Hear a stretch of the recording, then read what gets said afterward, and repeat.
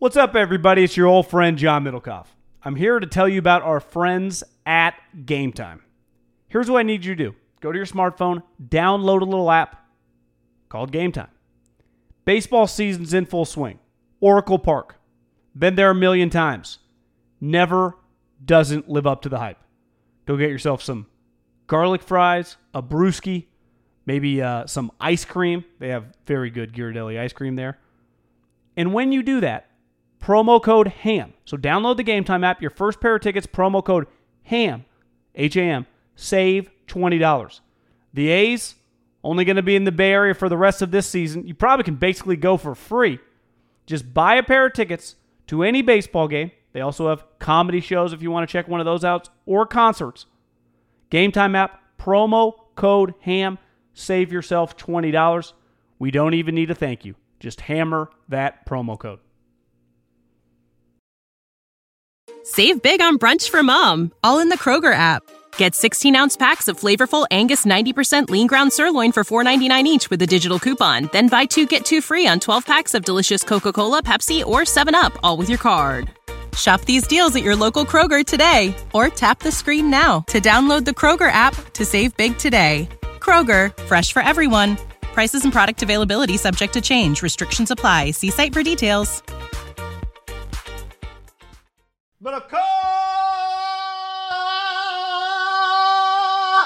Hey, B,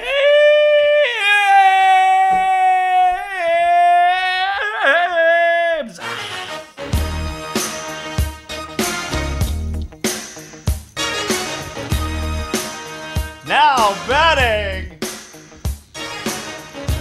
over 10,000 views. Brandon Ayuk's YouTube videos. Invigorated, Middlecoff. do not sleep on the Haberman Middlecoff YouTube page. We got a couple videos blowing up. New to the YouTube scene, blowing up. Blowing up. I mean, if you haven't checked out the YouTube, go do it. The Brandon Ayuk breakdown. Big film guys over here. Over 10,000 views as of recording, and Trent Williams is right behind him. Here's the key, guy. Audio and video still crush. The written word struggles. So the audio, I know. Did you buy Ethan's book? Ethan Strauss's, did, yeah. On iPad or the hard copy? iPad. I bought the audio book and I just powered through a couple chapters. Really good. Is it Ethan reading the book? Ethan reading the book. Yep. Well, shout out to Ethan because he DM'd me the other day. He said he's liking our videos. He did to me too. It was I gave him $19.99. The audiobook's a little more. What was the regular book, like $14.99? Yeah, I think so. Yeah. But it's Ethan reading the book. It's a good. I mean, it's very, very entertaining. It's like a business book meets, at least the first couple chapters, meets basketball. My It's favorite awesome. part of the Ethan Sherwood Strauss book. God, there's some good stuff, but I think my favorite. I haven't made it far. Okay. I'm just on like the purchase of the Warriors. Yeah, that's with all the Cohen stuff. Yeah. Cohan.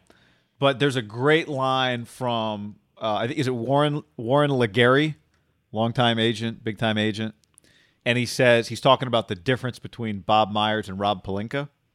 I haven't got to that yet. Okay, so Pelinka, he tells the story about how he would see Pelinka on the phone. He's like, Pelinka would talk one way with some people, and then he'd get on the phone with players and be, "What's up, my dog? How you doing? How you living, man?"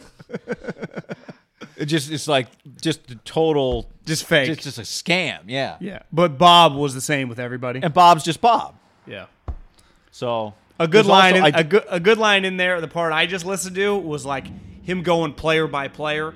It was like, they got Clay. A lot of people were unsure about his weed use, but then they got him and they realized, God, this guy has 3 loves in life: basketball, this dog, and basically pussy.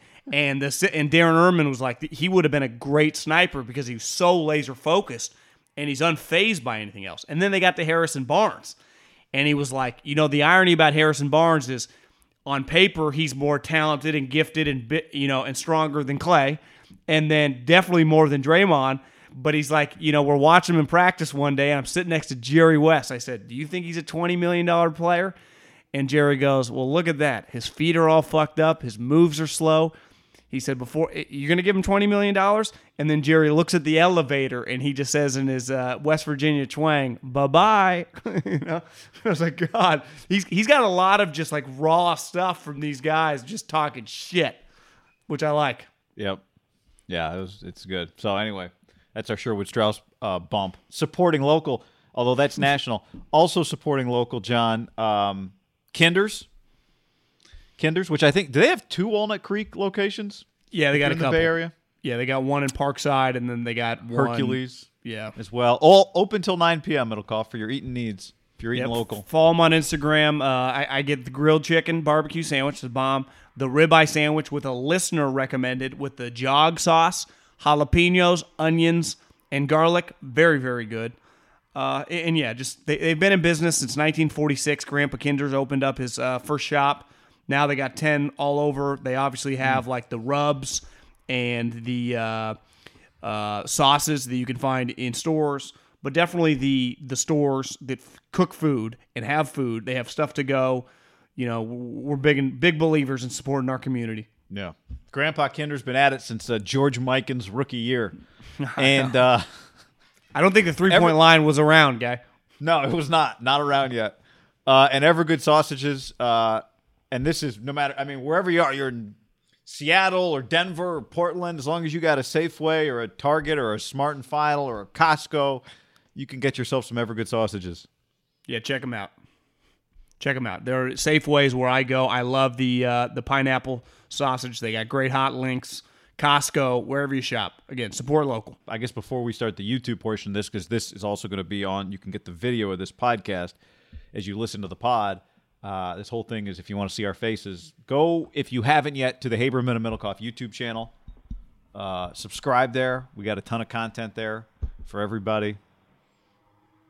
We're just keeping it. We did a couple live shows during the draft. Yeah, we ain't stopping. No. So, all right. This is the draft recap pod. A lot of stuff. And we had a lot of people hitting us up like, where's the podcast?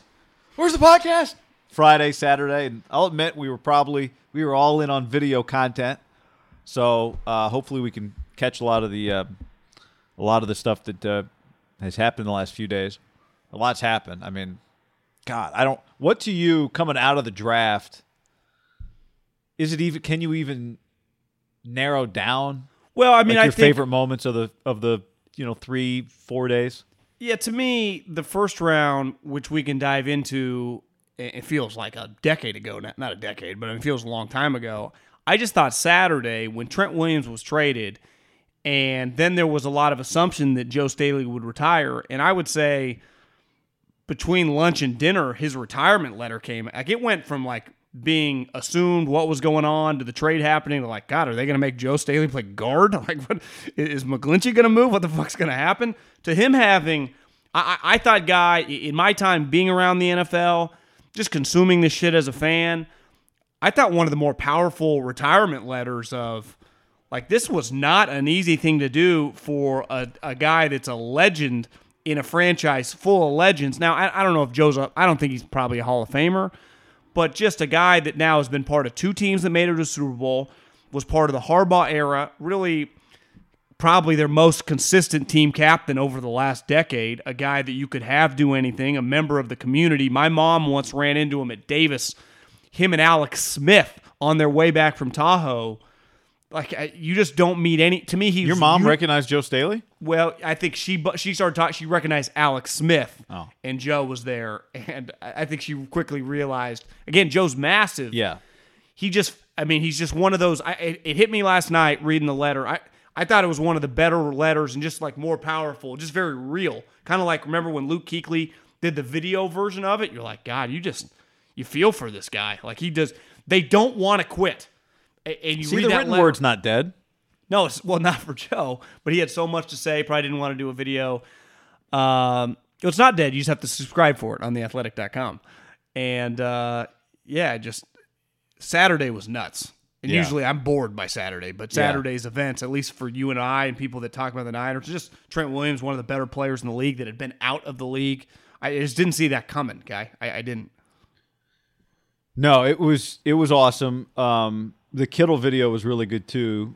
kind of elevated Joe's value. I think if we're talking about Staley, like this guy played 13 years. He made as many Pro Bowls as he had head coaches. He had 6 different head coaches, not counting when Tom Sula took over for Singletary. Just full-time head coaches. This guy played for 6. Remember, he was 1-0, the most successful coach at Niner history. That's right. In NFL history, John. NFL history. They put the graphic up in his first game on Fox. It was like him above Bill Walsh, Jimmy Johnson, and Belichick. Yeah. And a little Joe, bold. A little bold. Joe was. I think we knew, and you and I have talked about it, that maybe retirement was something he was contemplating.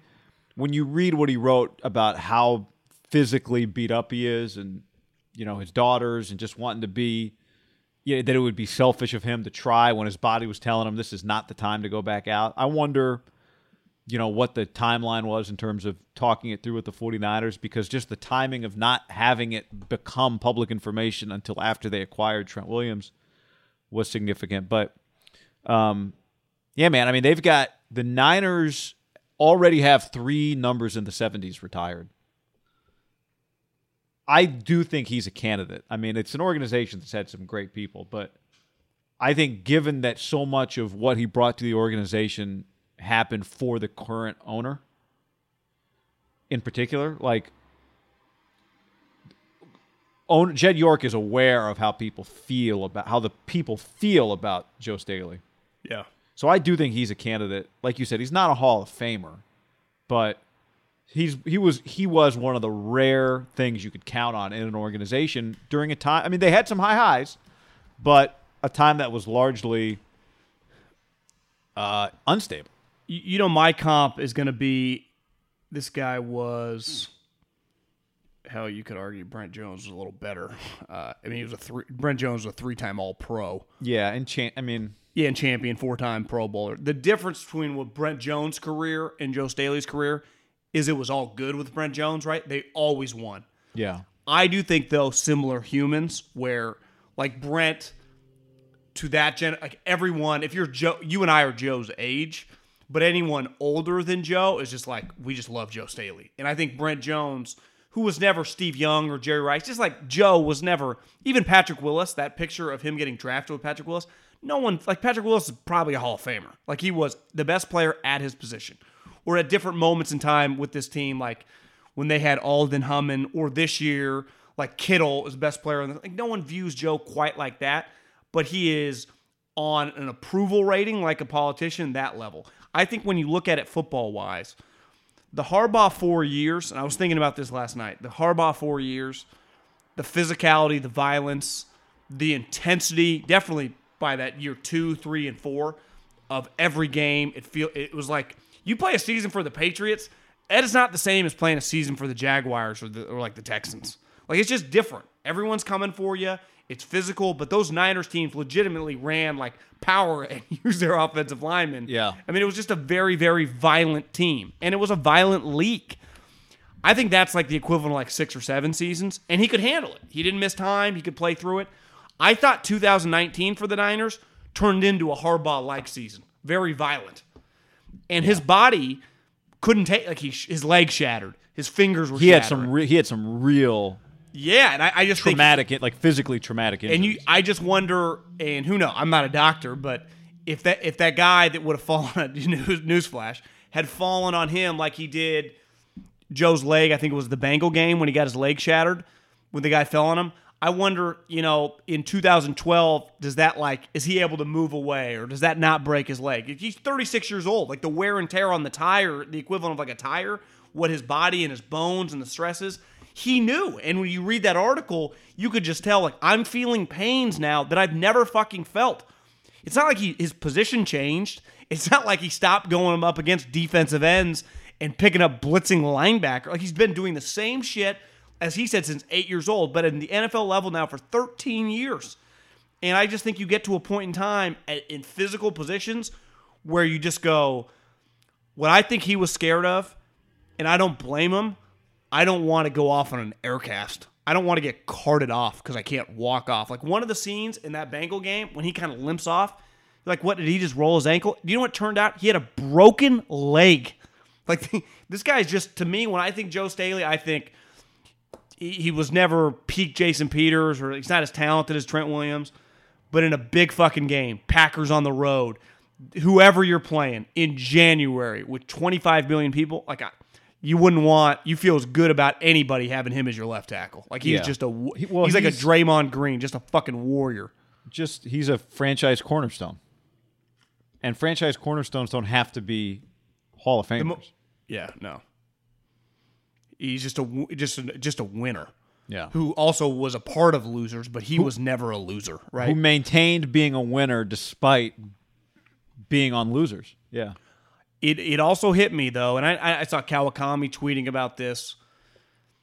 Like, to me, you get rid of Buckner, those type players get replaced. It's another thing to have a guy that's been there forever. Mm-hmm. And I'm not saying DeForest is not this guy, but every video you see about Joe is he's an uplifter. I think people in the NFL, when I talk to like executives, they use the word multiplier. It's just he brings people up. He's just so positive. Like, they are missing that guy. And I think, honestly, like the beginning of George Kittle's video, I was like, where's he going? Like, is he going to be funny about this? I think that's kind of on him now to be that uplifter, be the happy guy. And I think you could see he was pretty rattled. And if you think about it, like, he lines up literally right next to him every play. Like, they do kind of play a yin and yang to each other, just the nature of the positions, right? Yeah. Yeah. I thought, we've talked about this, I thought they had one more year of it being, and you'll read this if in the Ethan Sherwood-Strauss book, that just time goes on, you spend more time together, you win it, you get to the mountaintop, and guys start making more money, the roster turns over, just things change so fast in sports. 2 years later, this like, we're a family thing things change. People players get older, they get married, they have kids, you stop hanging out, whatever. I thought they had one more year before it would just start to feel a little different, which doesn't mean worse, doesn't mean you can't win, but before they'd have to really encounter that challenge of, okay, we're evolving, how do we maintain the Warriors challenge is, how do we keep joy as a centerpiece of our franchise, as a lot of things happen around us that actually are not joyful things, just dramas and breakups and just weird shit. The Niners haven't won anything, though, yet. No, they haven't won anything yet, but that's okay. Like, I thought they had this year coming up for me, and I think, is really unique because they have the self-belief that comes from getting to a championship without the hangover of having won it. And I think they didn't lose it in a way that I think they should be inspired by the fact that they were so close. I think that's what the 2029ers will look like. But it still had this feel of whole gang's back together. Even though, like you said, DeForest is gone. I see what you're saying. There was to me, they have the right amount of turnover. This purity to it, right? Of like, hey, this is everyone back at it again.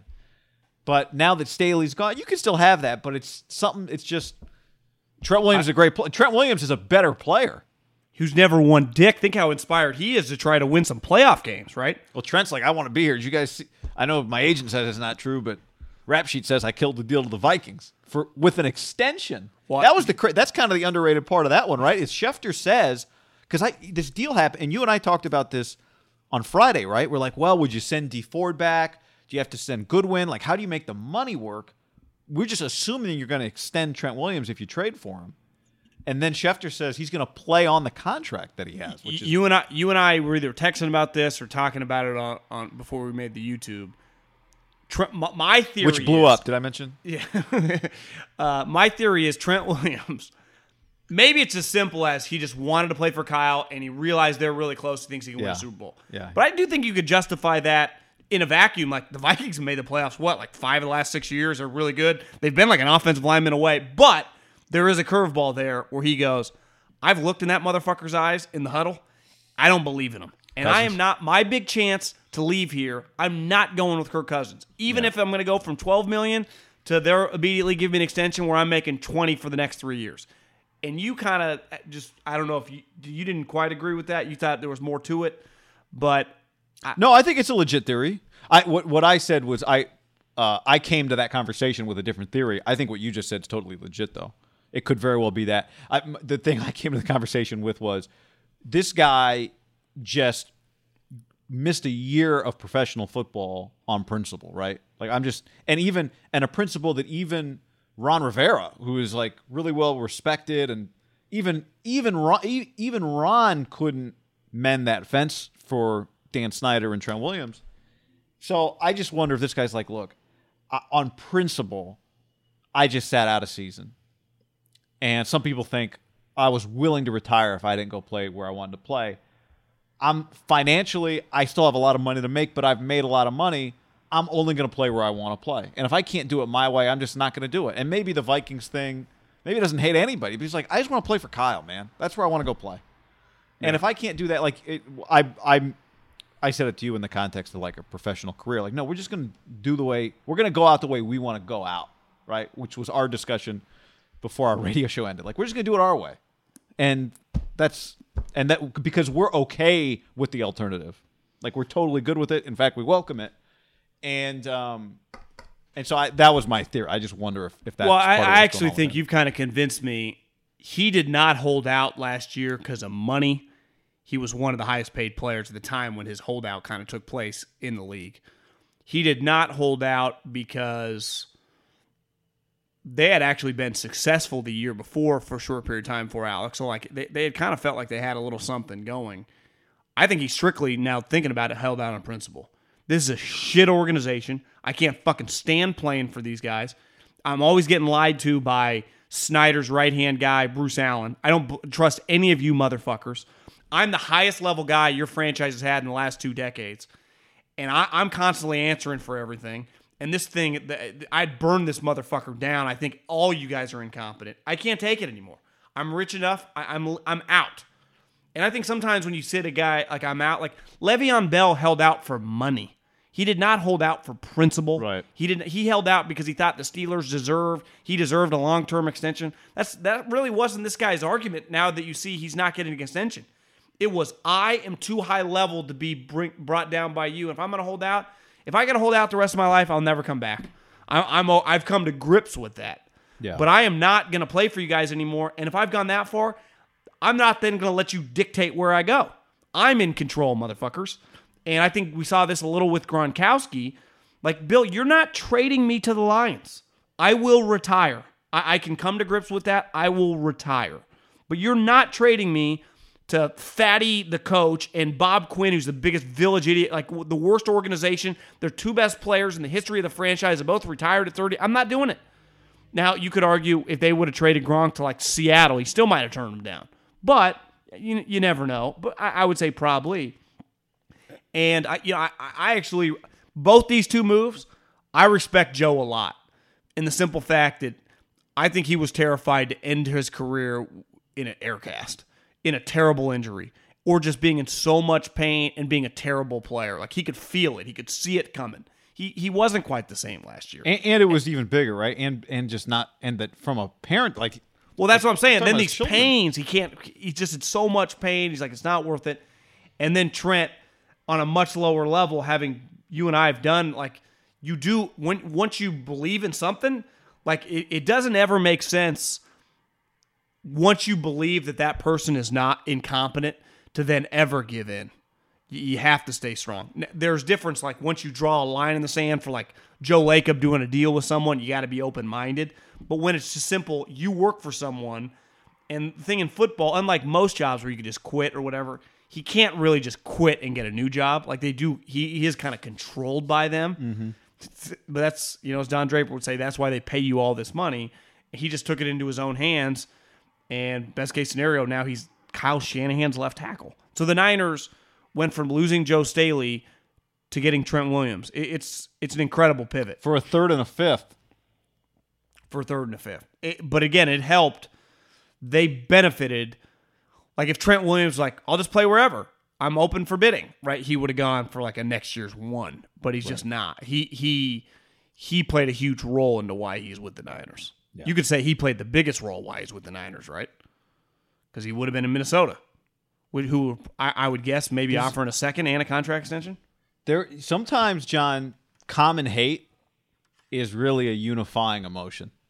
And you could argue in the NFL, tier 1 haters of Dan Snyder, Kyle Shanahan, Trent Williams. Like, those two guys share a bond. Kyle took a shot at him this season, guy. Yeah, before they played a game. It's pretty crazy that Dan Snyder allowed him to do this. Because everything, I don't know that much about Dan. Yeah. I've read enough about him, though, and Riddick worked for him, just being in Philly, that division. Pettiness, to me, like Trump, Dolan, like he's up there. I wonder if did Ron talk him just like, hey, let's just move on? See, I wonder if Ron Rivera was a third-year coach for Washington, if it would have been easier for Dan Snyder to kind of not push him around, but just be like, we're not doing this. Does Dan kind of have, like, he kind of made Ron some promises about how much power Ron has, and he just kind of has to at least let it go for a year or two before he starts telling Ron what to do? I don't know. It'd be off to a bad start, right? Yeah, if he told Ron, no, you cannot trade this player. Maybe Trent's telling Dan Snyder that maybe their issue was 99% more with Bruce Allen, and he's just associated with it. And it's just, listen, out of principle, I'm not coming back here. I don't hate you as much as I hated this guy, even though he's gone. Like, I got to go my separate ways. I wonder if maybe their relationship was not as crazy, because it felt like Bruce Allen was definitely the number one guy for Trent. But that wouldn't explain why he has to be a 49er. You're just saying that's why Dan would do that for him. Yeah, would allow him to go to the Niners. Maybe their relationship isn't as bad as like Kyle's, right? Because Kyle's is twofold. It's personal and it's business, right? It kind of convolutes. It all comes into one. It's not just when you get fired, you just get fired, and it's business, but you might have business hate for him. Kyle was like, you treated my dad like shit. You treated me like shit. You fucked us. So it's just deeper. It's not your typical, like, just on the surface level firing that goes wrong, that at the end of the day in pro sports, you see all these guys at these conventions and combines anyway. No one even cares. But that one is like, it feels like the biggest hate. Like Al Davis used to have a lot of these where it like somehow was personal and business and everything. Now it feels like this is one of our last legit rivals of hatred. I enjoy from a firing. I do too. The problem is the Redskins don't really matter because they've been so shitty that people don't pay as much attention anymore. And Kyle did a good job of just kind of shaking, it off. Yeah, when they play this year, it'll be a huge story. When Kyle throws a touchdown to Trent Williams against the Washington Redskins. I think it shows you, as like if you're a Niner fan, for as shitty as it was in some of the Jed Lowe years, and in the Jed like years that went really bad, and it was shitty. They never just like got rid of Patrick Willis. They never just like traded Joe Staley. They never just got rid of like Trent Williams, the best player they've had in 20 plus years, and they lost him. Like that's truly like there are levels of bad. Like the Niners had some low moments and were bad, but like the Jaguars consistently and the Redskins, like there are tiers of like, God damn, that is a train wreck. That is a dumpster fire. You remember like the Jaguars still have Yannick on the team. He was just tweeting at the owner like, they just drafted a defensive lineman in the first round. Like, what are they doing? Are they just going to have to trade him in training camp for next year's second round picks? Because that's to me, it does make some sense for them to not have traded him for a pick in this year's draft, since I don't know that they're tanking per se, but I do think it makes some sense to just bump it back a year. Maybe that pick helps you move up if you have to get a quarterback. It does make sense to me for them to get, but they didn't. I would have. You could argue trade him for like, once you get to camp, a 1 in 2021 and a 2 in 2022, like stagger it like that. Just a big picture rebuild. Yeah. One of the things I came out of the weekend with from a 49ers perspective, and we'll get to some Raiders stuff and ton of it, just all stuff, but I do think we've got 3 drafts on the Niners, and one of the things that's developing is their MO. 4. This was their 4th. 4 drafts. One of the things that's developing as their MO, besides the fact that they like to trade back one spot, is just, and it's going to sound kind of cheesy, but it's compromise. And because there have been players that we know Kyle loved, like CJ Beathard loves. There have been players that we know that Lynch loves, like Ruben. I think we got to assume Kyle loves Brandon Ayuk. They've made moves that I got to think there have been times where Parag says to those guys, hey, trust me, we can make this happen. Here's how we can go about doing it. I got to think they've done so much stuff, John, that requires coordination that it makes me feel like one of the stamps of this organization so far when it comes to the draft is compromised, because they've traded back one spot twice, and both times that they've done it, the 4th-round pick they've gotten back, they've used in that round to go get another player. Like when they did the Solomon Thomas deal, they used the 4th-round pick they got from the Bears to move to get Reuben Foster from 34 to 31 to get Reuben. And the 4th rounder so that was the Bears. Same thing again this year. That's a rough first round looking back. Yeah. But we can kind of go through their evaluations. I don't think we can deny just kind of this pattern they have of coordinating things.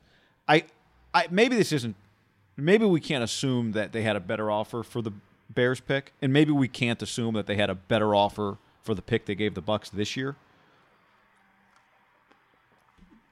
But I think it's reasonable to think that at least one of those 2 times they had a better offer given how little they moved back one spot. And so tell me if you think it's crazy, but my thinking being they also knew what player they want. Solomon, they wanted Javon Kinlaw. What player they wanted? Javon Kinlaw. And so I wonder if someone's saying the best value we can get for this pick is not if we move back 1 spot, but if we move back 7 spots. And someone else says, agreed, but if we move back 1 spot, we can still get the player we want. Let's do both things. And they're doing a lot of things where they're doing multiple things at once. And to me, that means you have to be compromising multiple people with as many chefs as they look to have. Usually that's a bad thing. I think it's a good thing in their case because they're making it work. What I think they have a good combination of right now, before we dive into that, before I give my thoughts on that, is that their understanding of value is pretty strong. Yeah. And understanding where they can get guys. And I think that's a combination of Kyle not being headstrong on, I got to have this guy. And I think you see that a lot of times in the NFL. I got to get this guy. No, you notice Belichick, trade the pick, do this. Now, he's not, while he's the greatest coach ever, and he's made a lot of great picks, I wouldn't call him the greatest universal drafter, but his understanding on value is elite. And because he never gets caught up on one individual. Now, he's been living pick, 28 to 32 for a long period of time, so it's a little skewed. Where I think on the Niners with the Trubisky pick, I don't think they had offers beside the Bears. I think they played the Bears. I think this week on Thursday night, they had opportunities to go back farther. This is where I think they were at the point where they loved Kinlaw.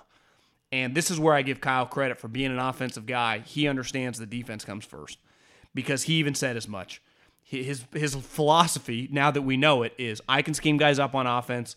You can't over-scheme guys on defense without the talent. Right. You have to have the players. So, yeah, we could have gone. That was a great quote on Thursday. It was fucking incredible because you don't hear that from offensive guys very much. And when you do, you always know they're lying. Chip used to talk like that. Gruden talks like that sometimes. Well, John, and I like Ruggs, but I just know you don't believe that.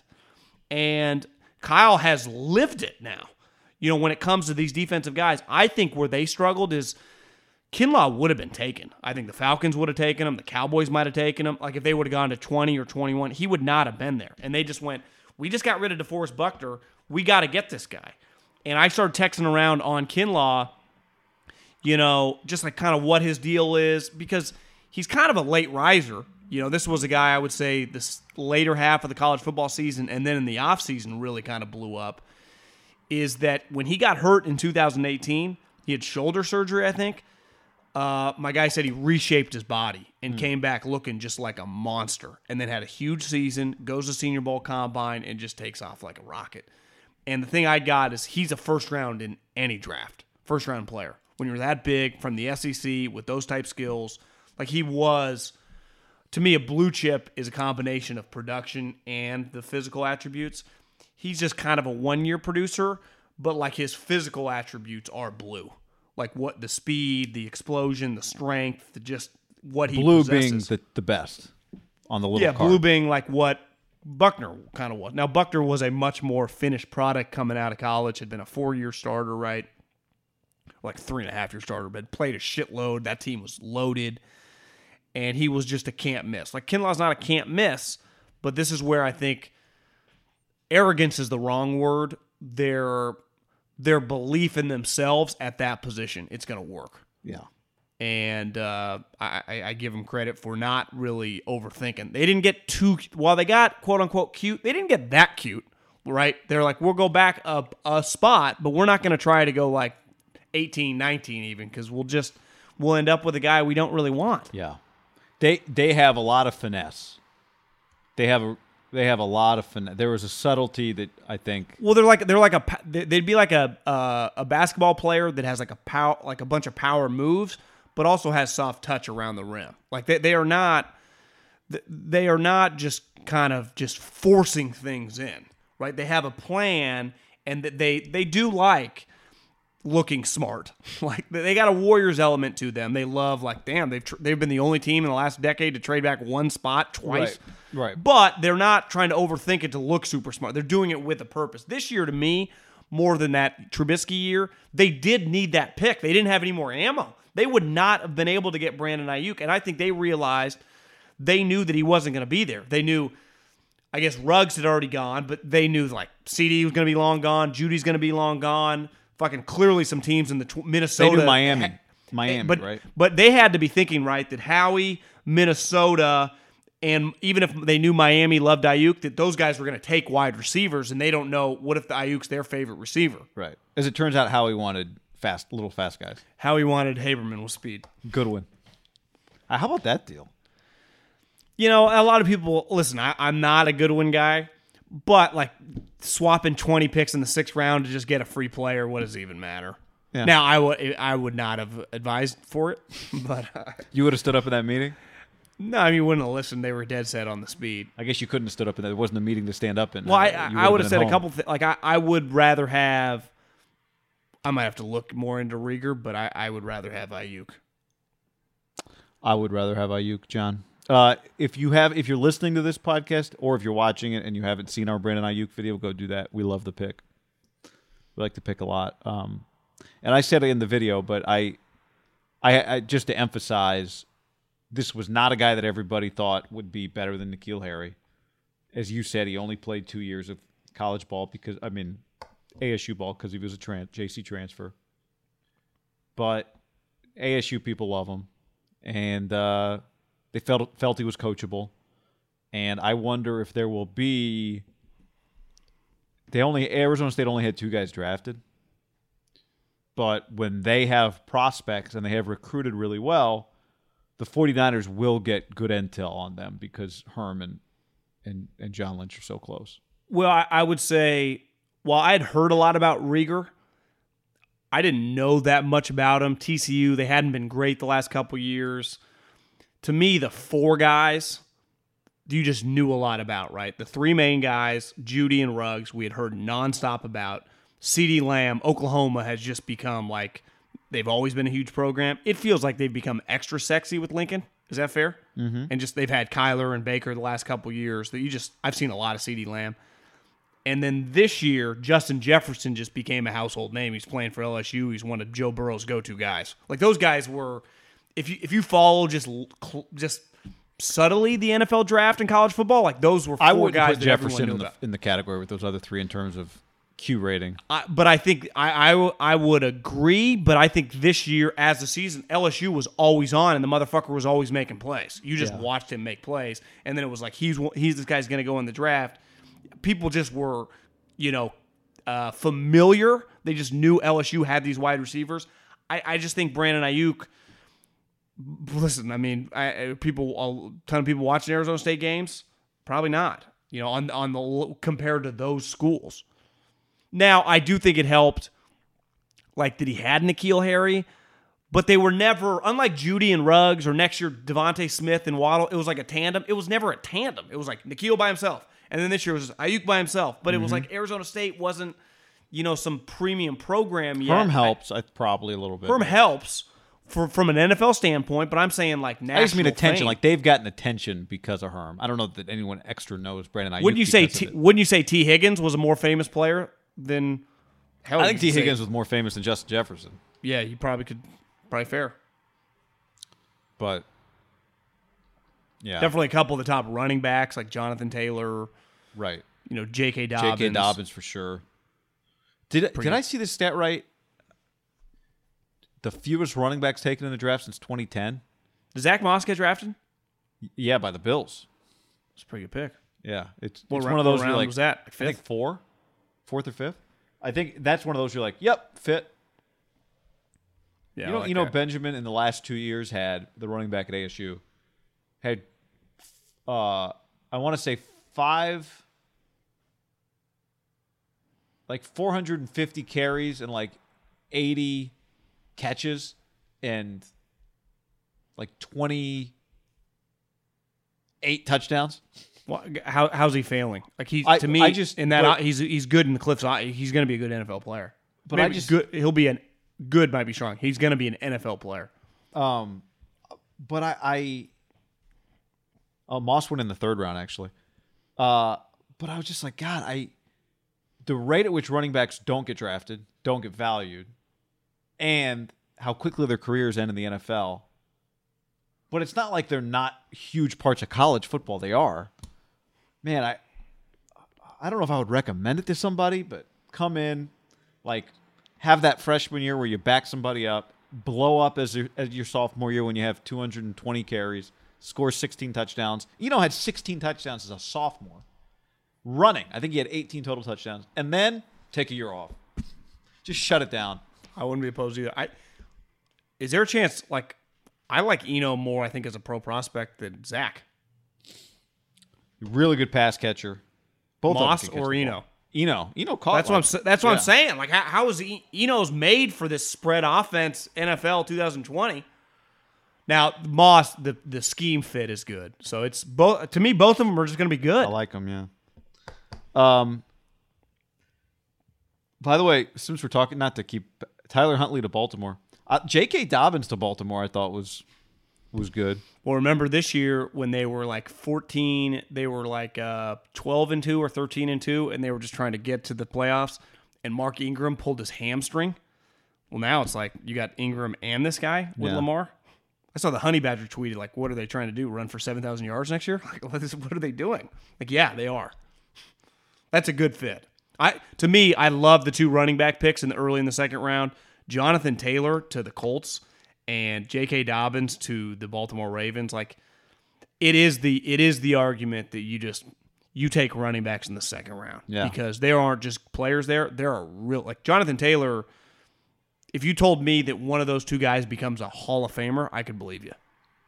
Like, that's serious. Has like multiple all-pro seasons in the NFL. I just picture Jonathan Taylor on that fucking carpet. The last time I saw him play, I guess the bowl game he played, which I respect, which is he did because to your notion, why are you playing the bowl game, let alone the season? He had a sweet run against Ohio State early in the Big 12 or Big 10 championship, where it's like, Wisconsin's not as good as these guys. He breaks like 3 tackles and he takes the house. You're like, I bet Chris Ballard, I was thinking about today, I bet he was there, right?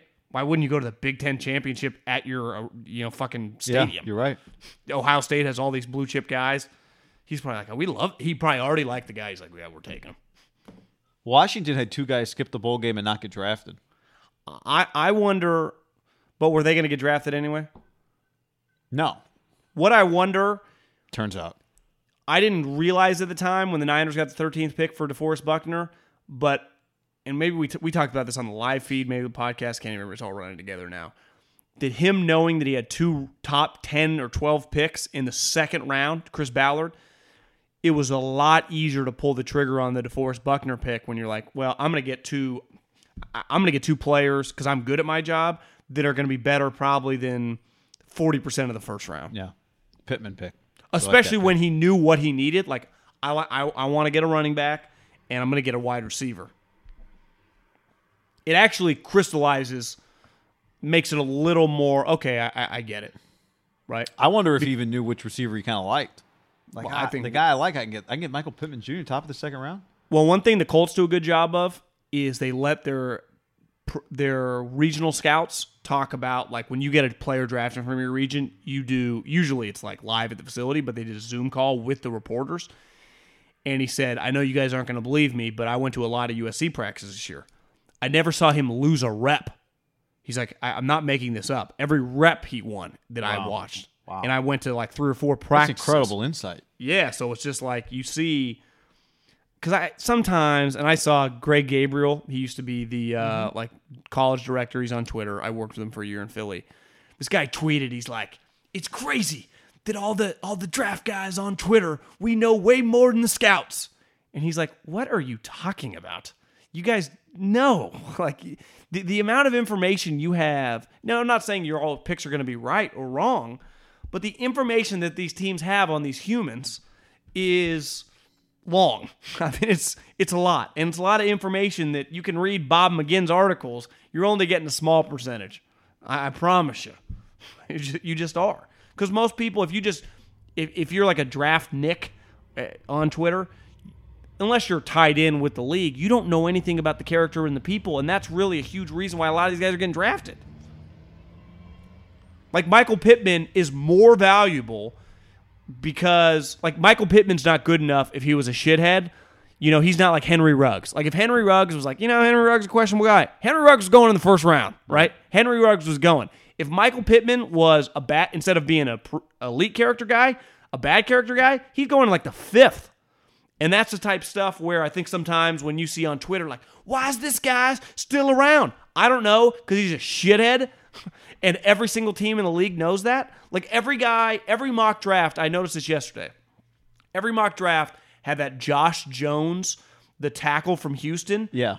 Or maybe this was on Thursday, going in the first round. Guy, I saw a couple mock drafts have this guy like a fringe top 10 pick. And then all of a sudden I look up, it's like pick 100, and I don't even know who took him, but he lasted till the 3rd round. I think he went like 72. But it's like there was a huge discrepancy because clearly the league's got some stuff on this guy that might not be pretty, right? About whatever. I don't know what it is. But then I talked to... It could have been as simple as a meeting.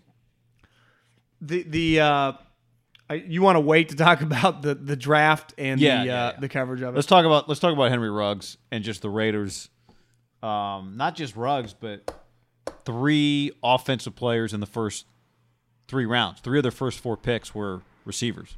Ruggs, Lynn Bowden Jr. Yeah, Bowden Jr. I think it's Bowden. It's Bobby Bowden and who's the baseball? The former GM who does all the ESPN stuff for baseball. Oh, yeah. It's Jim Bowden. Jim Bowden, Terry Bowden. Yeah. And which one's Lynn? I think it's Lynn Bowden. Jr. Bowden. I don't know. Okay. Brian Edwards. He's cool. He's cool. He's a good player. So they go back-to-back picks that went receivers. We'll do it. We're going to do a Ruggs video on YouTube. I like the pick, John. I know it's easy to do this is classic Al. Al wasn't wrong for liking fast guys. He was wrong for overreaching based on speed. But I don't know, man. I think he's a hell of a player, just from what I've watched. I like the pick. Do you like the pick? This guy's an elite talent. He's a top 20 player in any draft. That to me, I like doing stuff like that. Like, is this guy a top pick in any draft? Yeah. And I think Kinlaw and Ruggs are going high in any draft. Maybe give or take a spot or 2, right. But they are blue chippers. Like, you talking about a guy that's 5'11", that runs that fast, that's kicking the shit out of everyone at Alabama. And I think the knock sometimes is like, well, he only had, 86, like less than 100 catches in his career. He had 46 catches last year. Well, he went, what I wrote down is 12 as a freshman. Yeah, or 42. 46 as 18 and 40 as a junior. Yeah. Well, as a freshman on a team that also had a guy named Jerry Jeudy as a freshman, they also had this guy named Calvin Ridley Jr. who went in the first round.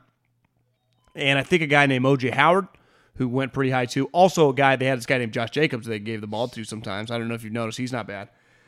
So it's just, he had 12 catches, but he had 6 touchdowns. That's a pretty good catch-to-touchdown ratio. Yeah. In the last 2 years, being, 46, 40, what's that, average of 43 catches the last 2 years? Like, it's just, there weren't that many, you don't get 2 balls to play. that it just is what it is. I know this. When the ball was in his hands, he was operating at a different speed than everyone in the SEC. Now, I think the question is going to be, like, to me, Ruggs, while they were in the same draft, like Rieger, Justin Jefferson, Ayuk, like I'm not going to ever compare him to that. Like, to me, you had the pick of the top 3 guys who were the consensus top 3 guys, and the Raiders chose to go with that guy. You're saying if Justin Jefferson turns out to be the best receiver, I will not blame. blame. As bad because everyone was taking one of these 3 guys first. I won't blame the Raiders for not taking Justin Jefferson there because it was clear you were going to take one of those 3 guys. They were the consensus top 3 guys, and they chose. Just like last year, you took Cleveland over Josh Allen, he'll never be as good as Josh Allen. That's on you. This one, I'm just comparing him to those 2 guys, or the other 2 who they went right. The market showed one went 15 and one went 17, so they were all in the same little range. I got no problem taking him over Judy. Sometimes, like, CeeDee Lambs do play in this league, right? The DeAndres, even when they're like worst case, they get like a Crabtree. Like, it's going to be really hard for CeeDee to fail. We've seen the Ruggs type player, right? Just pure speed have fail, just become like, ugh. So John Ross. They become a little niche-y when they fail. Now they can just become like Deshaun. Deshaun was never niche-y. He was just a really good receiver, right? Who could run, but he could have like a 7-catch, 100-yard game. Yeah. And that's what I think Ruggs should be. Tyreek. But he's different than Tyreek, right? He doesn't look like his circular muscle bound. He looks closer to Deshaun. Yeah. Yeah, like a leggier Odell. Odell's a little different, but I just mean like he could be an overall receiver is my point. Yeah. He should have games like 8-9 catches for 130 yards. I think one of the challenges with him, and it's not just we watched a lot of his tape, we watched a lot of Tua tape.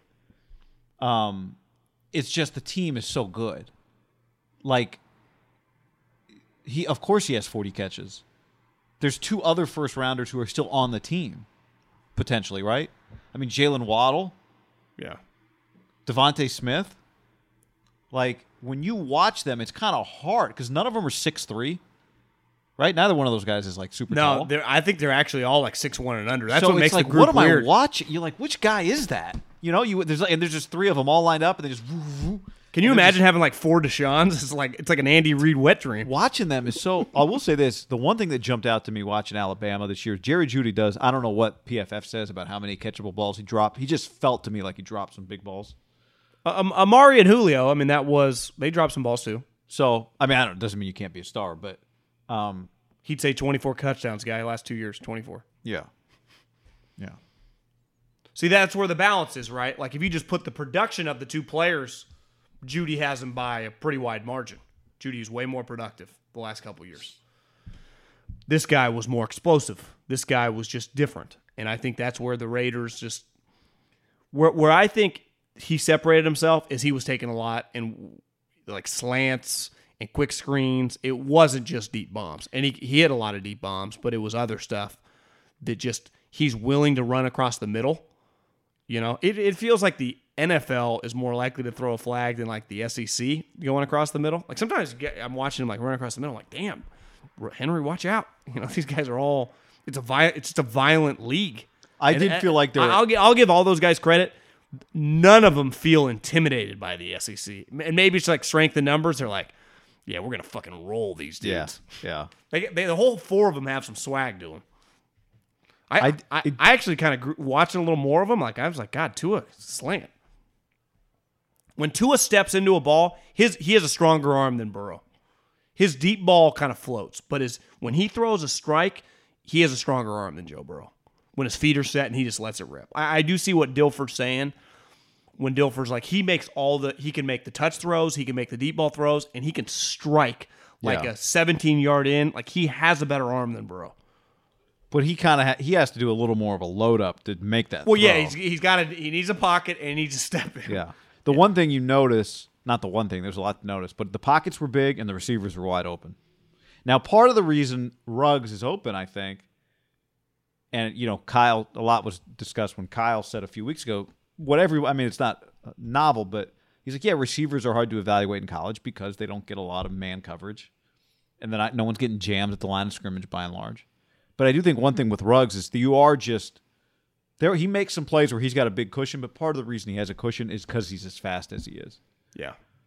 I would feel, I'll tell you, if I could take it from the other side, I'd feel a little better about this pick if I just thought, Tyrell Williams played a whole year healthy, didn't have a foot issue, and just I could chalk him up for 90, 80, 78 to 95 catches, and just it wasn't going to be all Henry Ruggs. There's going to be a lot of tangible pressure on Derek to get this guy the ball because there are going to be moments when this guy's flying by guys, right? And if he either underthrows them, checks it down, like it has things to go viral written all over it. Like someone shows like Derek checking down at a big spot and Ruggs is wide open on a post and Gruden losing it, but it doesn't come out till like Tuesday when the All-22 comes out. It's like, I missed him 3 times. This will be, I think, and Derek just has become this guy, but now that he has this player that everyone kind of universally likes, I think will become just a situation to be monitored by national people. Because people will be taking sides, right? Yeah, because people want Ruggs to be good, and if he fails, they will blame Derek. Because you know what, Ruggs, he's succeeded at every 5-star, goes to Bama, kicks the shit out of everybody. You know who else wants him to be good? Gruden. The guy that picked him above all the other guys. Yeah. The guy whose neck is really on the line, as much as your neck can be on the line when you have 7 years left on your contract. Like I saw Jerry McDonald tweet something like, it's another year, they don't take a quarterback. What do you think it'll ever stop? And I tweeted back at him, as long as they keep going under 500 and not making the playoffs, it's never stopping. You don't get to not make the playoffs on huge contracts. Sorry, which part? He's talking about Derek. Just the conversation about Derek? Just the conversation. It's like that's the natural conversation that happens in the sport because you're paid the most and you don't win. And it's not a win and loss stat, but as we know, good quarterbacks tend to win more than shitty quarterbacks. I think this year, now the third-round picks, I think it's fair to say, statistically, historically, you'd say one of them will make an impact to go along with Williams, Ruggs, Jacobs, Waller, right? So if one of those becomes like just a solid Aguilar, 50 catch, whoever, Aguilar, just some of these guys, it's going to be hard for him to be like, they got to be good. And I also think what's going to be difficult is this division is good. The Chiefs are fucking stacked. The Broncos added like 7 offensive players. They're just going to be good. Oh, Hamler? Yeah, if the Chargers can just get if the quarterback is just solid, they're going to be good. It's just going to be a difficult division. Like the Raiders could be better and have the same record. Because I had someone text me last night, like looking at the Raiders depth chart, they do have a legitimate NFL team now, right? They're not like 2 years ago when it was a joke. Like they got an NFL team, and he's like you always, I hear you say, do they have enough impact dudes? It's definitely more on defense. Like offense, to me, they have enough. Like I've seen playoff coaches win with less on offense, right? Derek's accomplished something. Like you can win with Derek. Yep. You can win with the offensive line. You can the running back, the tight end, these young receivers. To me, are they giving up? Do they go 7-9 because they have the bottom 3 scoring defense? And then is Paul Guenther, Mayock, and Gruden's friend fired at the end of the year? Like that, to me, it's pretty clear to see where this goes if they fail. If they're good, I could still see their defense being average, but their offense is much more explosive, right? They can win instead of losing that game 30-20 because all they can score is 20. This year, maybe they can win a game 32-30 or something. Win the games that require you to keep stacking up scoring drives that they did back when they made the playoffs. Yeah, I think they can be pretty explosive. What'd you think? Anything? I mean, Damon Arnett. I don't know. We talked about him on a video, but. Malcolm Butler is the name I hear. I hear Rashad Breeland, Chief starting corner. Like he can be a solid player. Is he ever going to be a star? No, but he can be a solid player. When the pick happened, you and I were. I think most people were like, wait, what? But it seems like there's been enough positive feedback to counteract the negative feedback that it's reasonable to think they got a starting cornerback here, a good starting cornerback here. It's what he has to be. I talked about this. I think on the live feed. I watched a PFF Zoom with like all the PFF guys, and Collinsworth was in the middle. It was just a good conversation. I actually respect Collinsworth. He does a lot of work. Like he clearly watches all these guys. He has opinions on them. It's like, you know what? A lot of dudes in the media in Collinsworth spot ain't fucking watching any film on anyone. Like, you can tell he's pretty passionate about football. Whatever you think about him as an analyst, I like the guy. I respect his work. Oh, I ethic. like him as an analyst, but I do too, but it feels like he's kind of polarizing. But my point was this, that one of their PFF guys is like anti-trading up for non-quarterbacks just because it's never worth the likelihood of you hitting on any pick non-quarterback is not worth you giving up other, especially if it costs second and third round picks to move up 4 or 5 spots in the first round. You're better off just sitting there being patient. And if you get a player at that spot, at an impact position, whether it's tackle, whether it's wide receiver, or whether it's corner, people act like you need to find DeAndre Hopkins or Richard Sherman. Right. You just need to find, if that guy becomes Malcolm Butler, no one will ever, you know when they get shit on? Is when it's DJ Hayden or Garyon Conley. If that guy just becomes a starter, like part of the reason like Roseman was getting crushed for like Sidney Jones and all these guys, because they're not starters. If you just find starters, you're in good shape. That's why if Solomon Thomas had just become like, I don't even know, and that's what Cleveland Farrell, if they can just become Ray like, McDonald. In fact, become Ray McDonald, no one even talk about it. He didn't become J.J. Watt, but at least you got a solid starter that's going to be you're going to get for cheap. Isn't that kind of what we've been giving Chris Ballard credit for a few years? Yeah, he's great at it because he doesn't trade up and he just sits there and he takes high floor guys.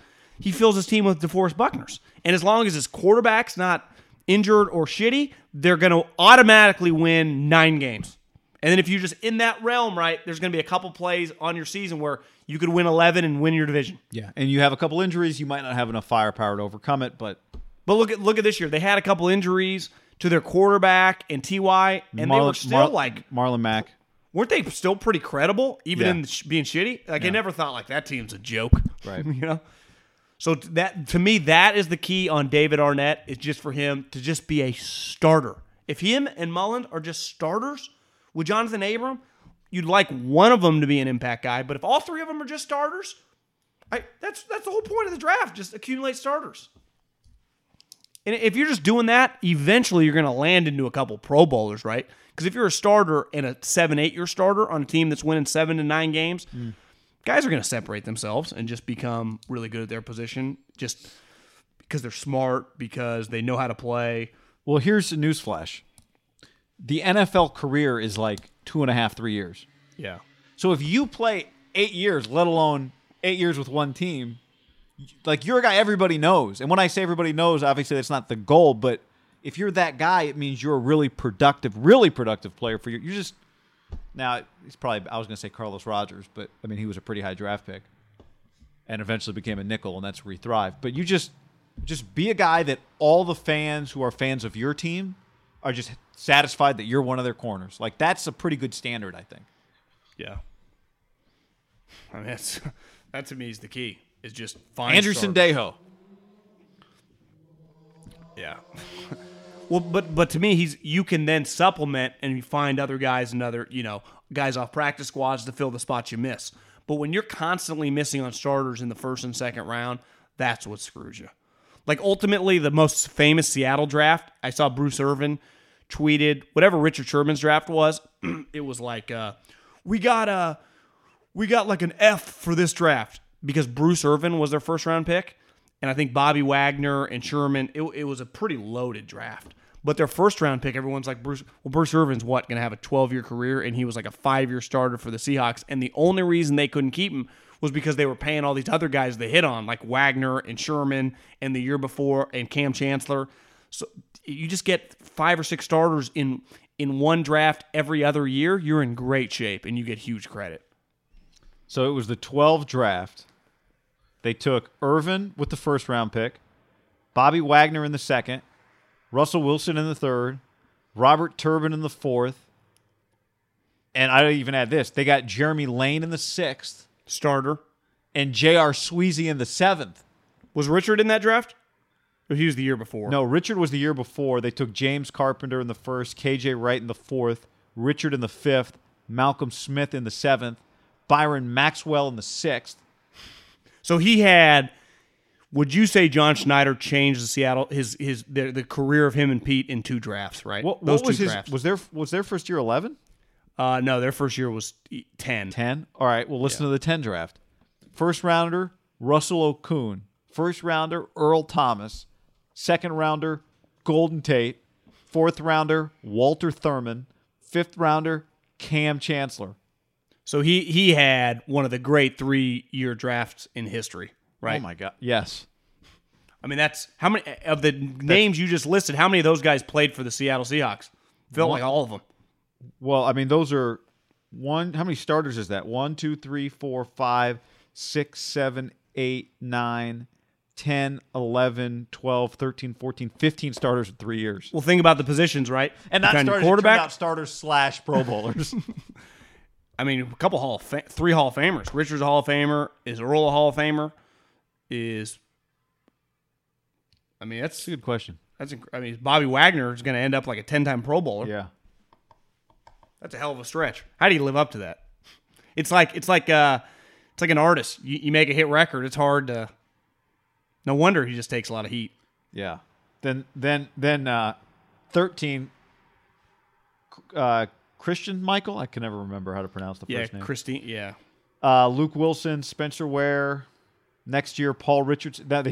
Here's a stretch of years with no first rounder for 3 years. Paul Richardson, Justin Britt, Cassius Marsh, Kevin Norwood. I just think Frank Clark, Tyler Lockett. In basketball and in football, when you start winning and going to NFC championships and Super Bowls and NBA finals, you just draft to the end of the round. And that end of the round pick to me, and we've talked about it before, yeah, first rounders are 50-50, but to me, pick 25 to 32 is not a 50-50 proposition. It's lower than that. But it carries, like, this guy was a first rounder. So, you have Paul Richardson. Well, he was an early second because whenever they start trading first rounders. Yeah.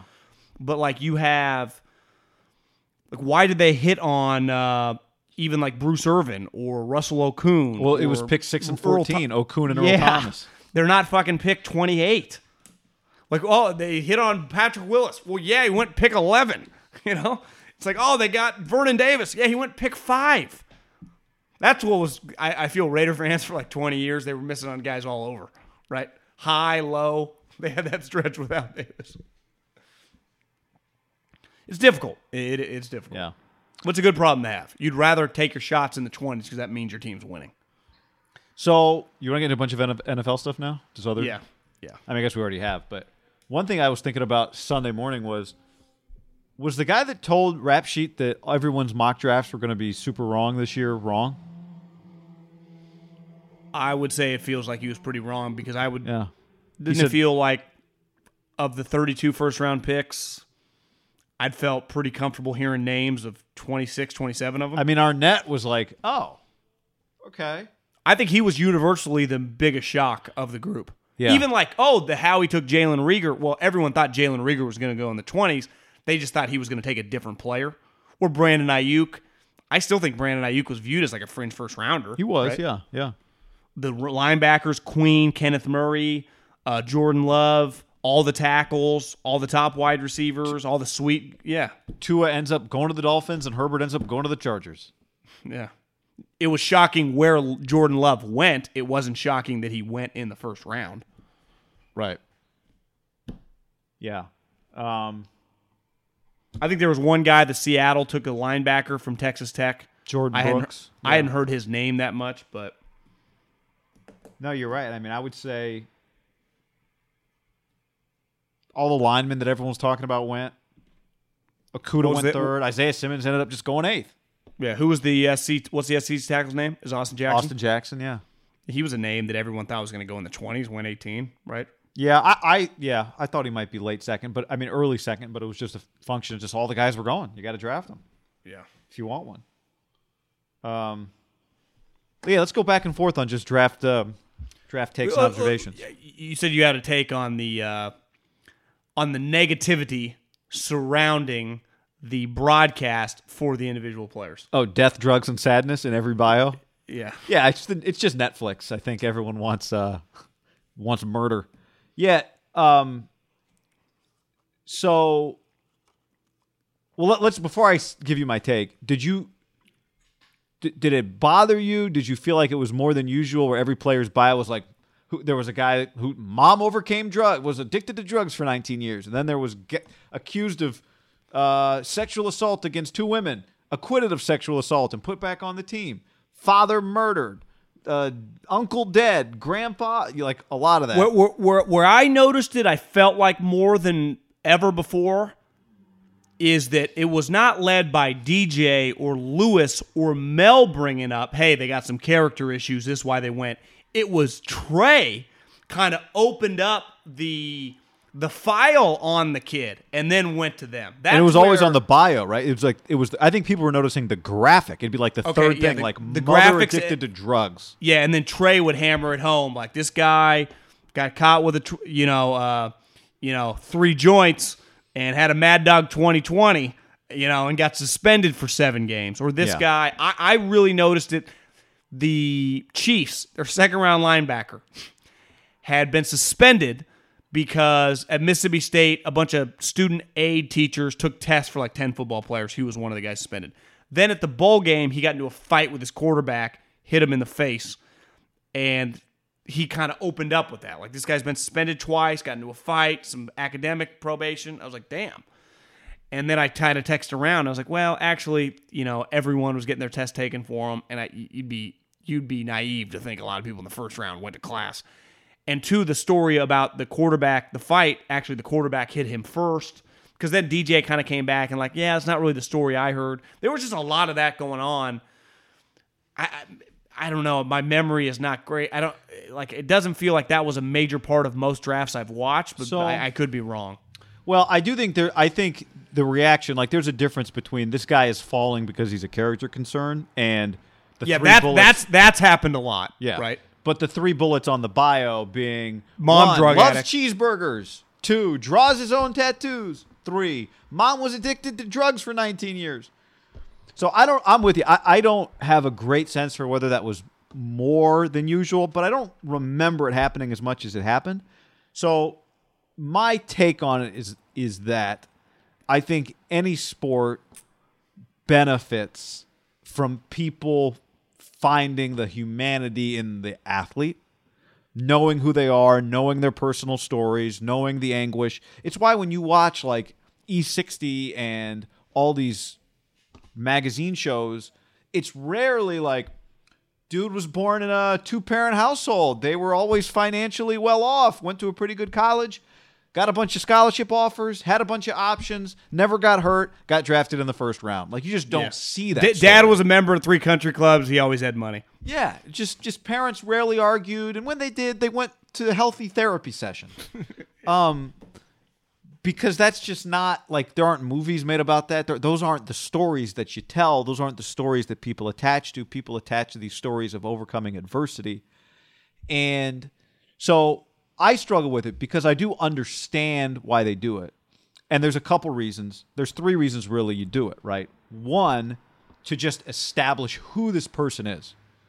I think as it relates to the moment, I'm a little uncomfortable on one hand with this person's moment is largely one of the major factors in this moment is that thing that happened to them that's terrible, right? Well, is there a difference between overcoming being homeless and like drugs and arrests? Like, where is the line? Because it feels like that gets celebrated, but when drugs or, his mom was a prostitute or his dad's in prison, so it starts feeling a little uncomfortable. Yeah. Or like, this guy's been in a lot of trouble, the kid has been in trouble. But to me, there is a line between what's something that would make you not draft this player, and because homelessness is celebrated, right? This guy overcame fucking homelessness. Yeah, but I would say, I think people would argue, does that need to be the 3rd bullet? Now I would say, I don't know. That's why I don't either. Look, I'll take a step back because I asked somebody this year. I'm unfazed by it, but I talk about it all the time, so I am the wrong person to ask. But Laviska Shenault has long hair. He hasn't cut his hair since his dad was killed when he was 13 years old. Does that is every national TV game the Jaguars play, are they going to tell that story in every broadcast? Because I know I called a couple of his games. He played 3 years at Colorado. It's not like you just do it in his first game and then everybody knows the story and you move on. But to me, I was always a little uncomfortable with like every game. It's like, oh, LaVisca, what a story. His hair's long because his dad died. Like, does that have to be part of him every time we talk about him? And I don't think there's a clear answer to that, because with the person I asked, I was like, I'm just uncomfortable with this. And they're like, well, his hair is long to honor his dad. So if you watch him and you notice his long hair, like that's something that he is showing you, right? That's part of the story that he's telling. The other part of it is, like, if you're watching a player who's really emotional, somebody's crying, and then it says, like, you know, lost his dad 3 years ago. Like, that might explain why what's happening on your screen is happening in a tidy way. So I don't think it's probably obvious. I am not one that's crushing ESPN for it, because I get why they do it.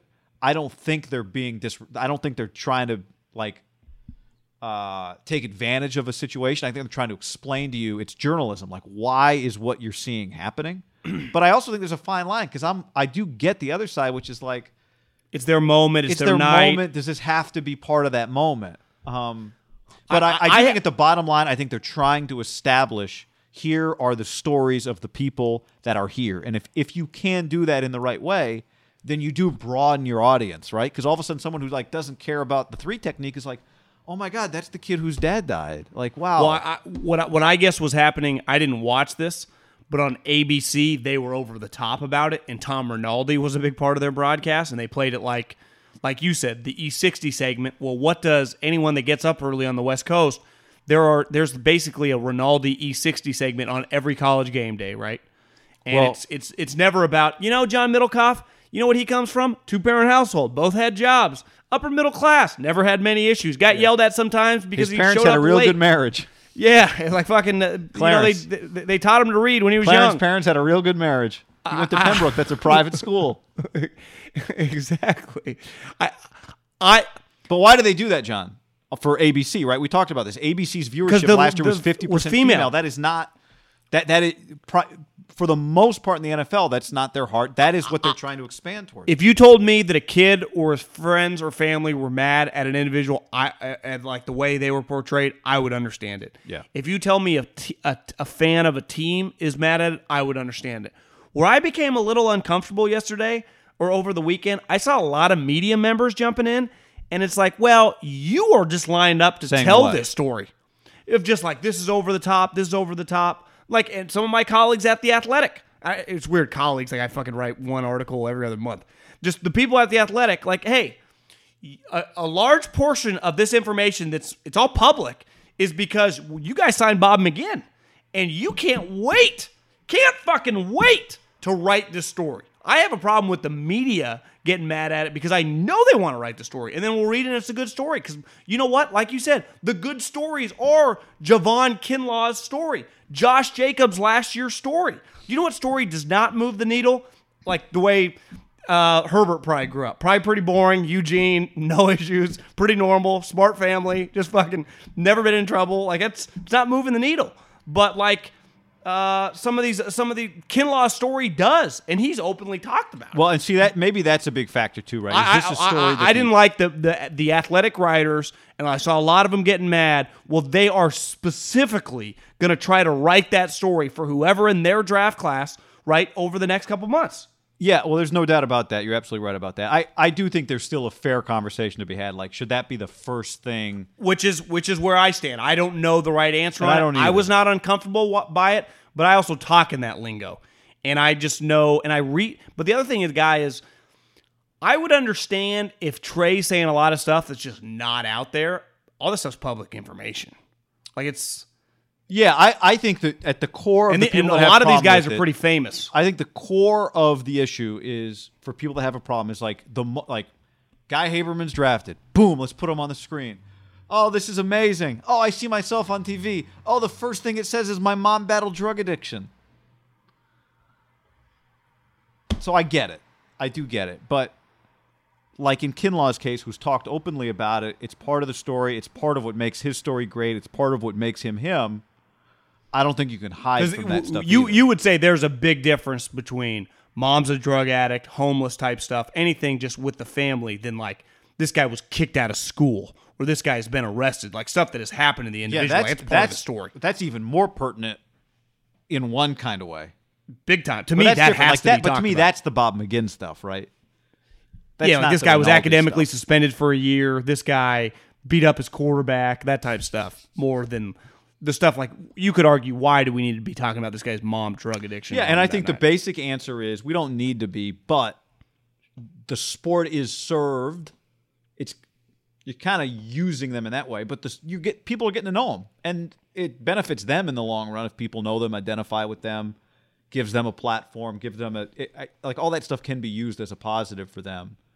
You don't know. Does his mom talk about the story and say this is what I did to recover, and this is why it's amazing that my son did this, or is she embarrassed by that? Like that's all stuff I don't know. But I would imagine if the player talks about it openly, then that opens the door for all of this to be. Laviska Shenault talks about his father. His mom and his brother did a video. I think they did a feature. I don't know if he talked about it as much, but it's part of his story. It's part of. I get a little. I'll just use that example specifically because I've done his games and I kind of dealt with it. Like, all right, you're saying it always comes up. It always comes up, which it's a big part of his life. I'm sure he's never trimmed his head. He's never his hair. He's grown his hair since it's like 13 or whatever. Right. Never cut it. Yeah, I don't know exactly if it's ever been trimmed or what the total maintenance operation is, but that's why he has it. Yeah. So, and I think as time goes on, 5 years in the league, after 5, it won't be mentioned all the time, 3 years in the league, I don't know. Yeah, to me, there's certain. It's tough, but I'm not. I get why they do it, and I'm not. In the end, I'm okay. It did make sometimes I felt a little uncomfortable, but I get it, and I don't think it's. It is part of journalism. It is part of journalism. Like when I read this, I read a obituary for a former president of Stanford University. I don't know how I came across it. He died recently, like 89 years old. Searching the papers. I know. I was on Twitter, and like. Revered. One part of his obituary involved a scandal where Stanford in the early 90s or late 80s, the federal government said they were overcharging them for things that they were doing, federal refunds and all this stuff. Ultimately, he resigned because of it, and he even said, like, I just get the person who is the face of the solution can't have been the person who was the face of the problem. I'm the face of this university. I'm stepping down. But it wasn't something that, like, I didn't get the sense it was something that, like, he carried with him for the rest of his life. He just continued on and did a bunch of other stuff and was still really impactful. But it was, like, pretty high in his obituary. And I would imagine on his list, if I was his family, I'd be like, I don't know, should this be in the first 15 paragraphs of his obituary? Like, they wrote it. The family wrote it, right? No, it wasn't what it was like. He's a public figure, so it was a news story about it. Gotcha. Well, here's one thing I think we lose sight of with all this. But it was just part of his history, is my point. Yeah, I mean, and then we get to judge what it meant.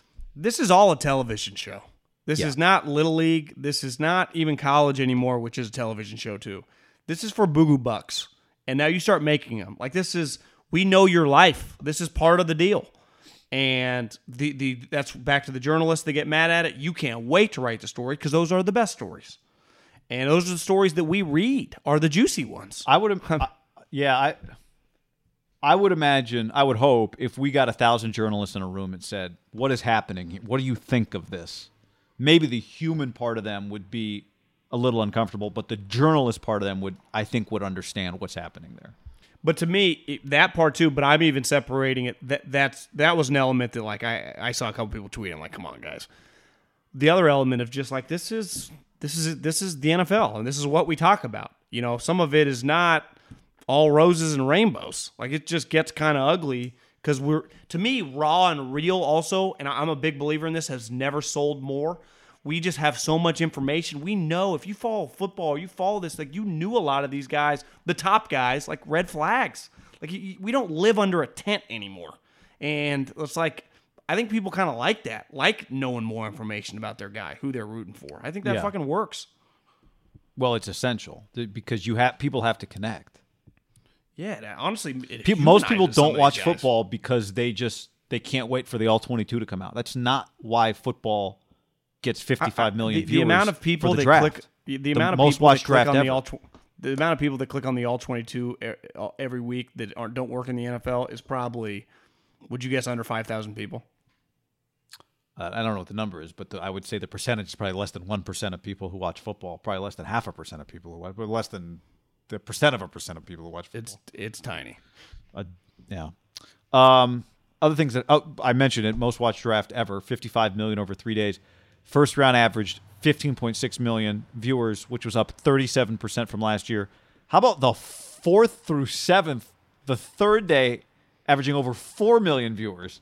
Well, there's nothing on TV. Saturday, you're quarantined. It kind of makes sense. You and I, we get bored with it. I think most people kind of do.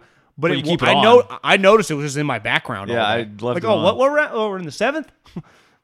Because the broadcast stops caring, kind of, right? They start doing other things. Yeah, so like commercial breaks. Yeah, but there was a really cool moment. Did you see that? I was watching it live. Chris Mortensen celebrated his 30th draft, and Chris Mortensen's a big reason. Like, got DJ involved in it, and DJ just was almost in tears. It was a pretty powerful thing to watch. Yeah, see that. You can find it on Twitter. It was good. You could tell DJ was That's awesome. trying not to choke up. What else? We got plenty more stuff. Jameis Winston's on the Saints. I think one of the crazier picks of the first round was them passing on Jordan Love. And it started to seep in. I wonder, they need a backup quarterback. Sean Payton went on record. We can't have, Mr. Fullback, wide receiver, punt return chaser guy. Taysom Hill also be our backup quarterback. Now, I didn't necessarily see them sign Jameis, but they have to sign someone. I give Jameis credit for doing this. This is a smart move. I also think it's not out of the realm of possibility. They've been thinking about this for a while. Is there a chance that they like Jameis?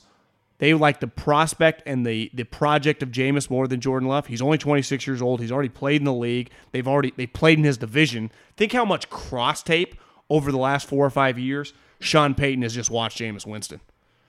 Dennis Allen has a opinion.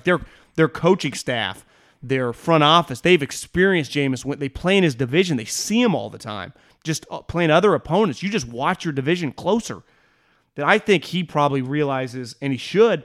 There's the chance of Jordan Love ever being as good as Jameis Winston, was last year, probably slim to none, right? Let alone if Jameis can just get it together a little bit, how good he could become. I like that signing a lot. And I think Jameis, if you told me in 2 years Jameis Winston's starting quarterback once this guy goes to NBC, I believe you.